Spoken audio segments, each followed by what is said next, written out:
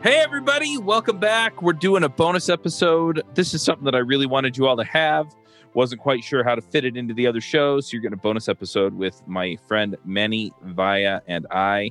We're going to be talking about how to do large volumes of high quality work while spending fewer hours working. And it sounds like this magic trick, but he's got this whole system for it, and it's really amazing. And so I'm really just going to kind of kick it off, and then Manny and I will have a conversation about it. But Manny, do you want to just remind people who you are real quick? 2,000 books and all that good stuff that you've got over there?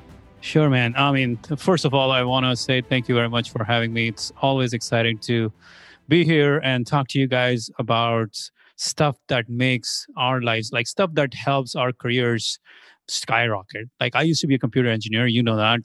I've worked in the tech industry for over 10 years before I left it to start my own business.